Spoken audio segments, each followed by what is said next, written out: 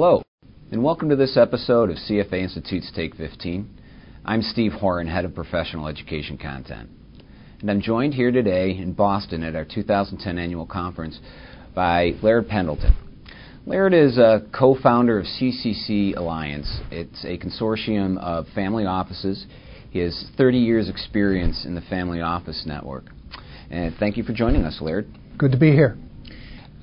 You also serve as chair of the advisory board for the Wharton Global Family Alliance. Yes. And just recently completed a survey of family offices around the world. And one of the things you looked at was what the determinants were, what the prime drivers were of investment performance among those offices. What did you come up with? Well, the most surprising thing, and this survey was done, was 167 single-family offices. 40% of them were $1 billion or more in investable assets, so significant families. And the most surprising outcome of the survey was that in the recent economic crisis, and the survey was conducted between December of 2008 to July of 2009, so right in the teeth of the crisis, that the soft issues are what mattered most in terms of investment performance.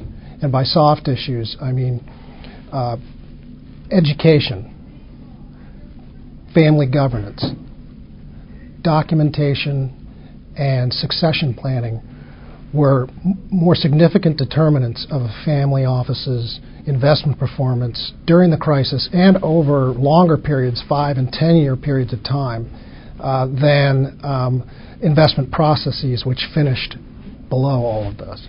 That really is surprising. I don't know if your study got into it or if you have a particular view, but why do you think that link exists? Well, if you think about it, I believe when a family is in crisis, or when the financial markets are in crisis, you need to make decisions. And if you don't have a family that is educated, that has those processes in place to make decisions in form of who makes the decision, how's the decision made, you end up not making a decision or making a poor decision. And I have to believe that is the basic reason for the superior performance of those families that have those characteristics. So you've done other studies prior to this and have had a chance to maybe see how the family office model has evolved over time. What have you come up with there? Well, in terms of studies and experience in the multifamily office area, one of the major trends is since 2001, there have been what I would call non-conflicted multifamily offices, where they don't have any in-house product. They're really truly aligned with their clients, and so they're fee-based only. So they have because the temptation is to always go into the product area because it's higher margin.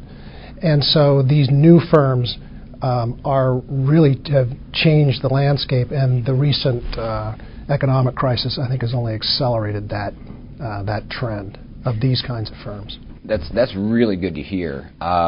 Would you say that MFOs in the U.S. perhaps have been leading that effort? And there's sort of a perception that U.S.-based multifamily offices kind of lead the world. Well, I think in the MFO space, the U.S. is leading.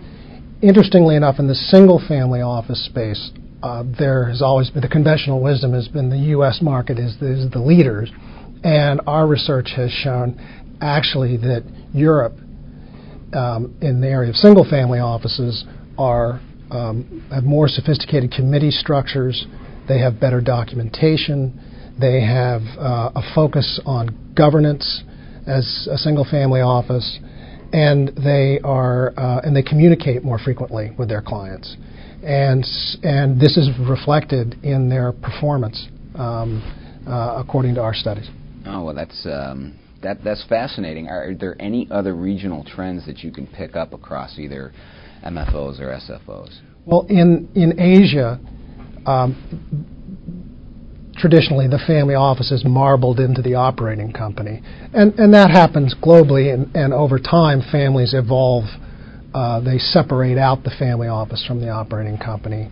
But in Asia, it's still heavily tied to the family office. But what's happening is you're starting to see those younger next generations coming back from MBA programs and outside experience, and they're coming back, and you're starting to see what I think is going to be a major trend in Asia of those family offices spinning out of that operating company, which is a good thing.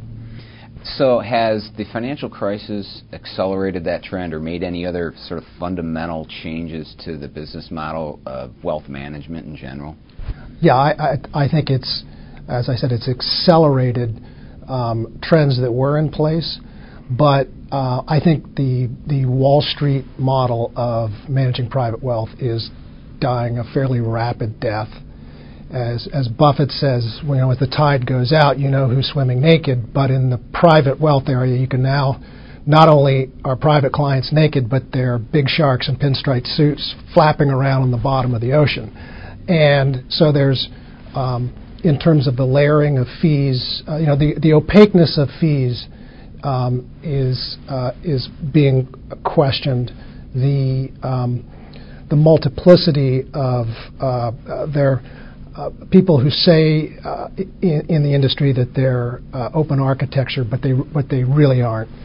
And you're seeing all of those conflicts being challenged and questioned. And I would say, too, families, for a very good reason now, are truly focused on what they actually own, because so much of ownership is derivative. And are your stocks being lent out? Are they being held in street name?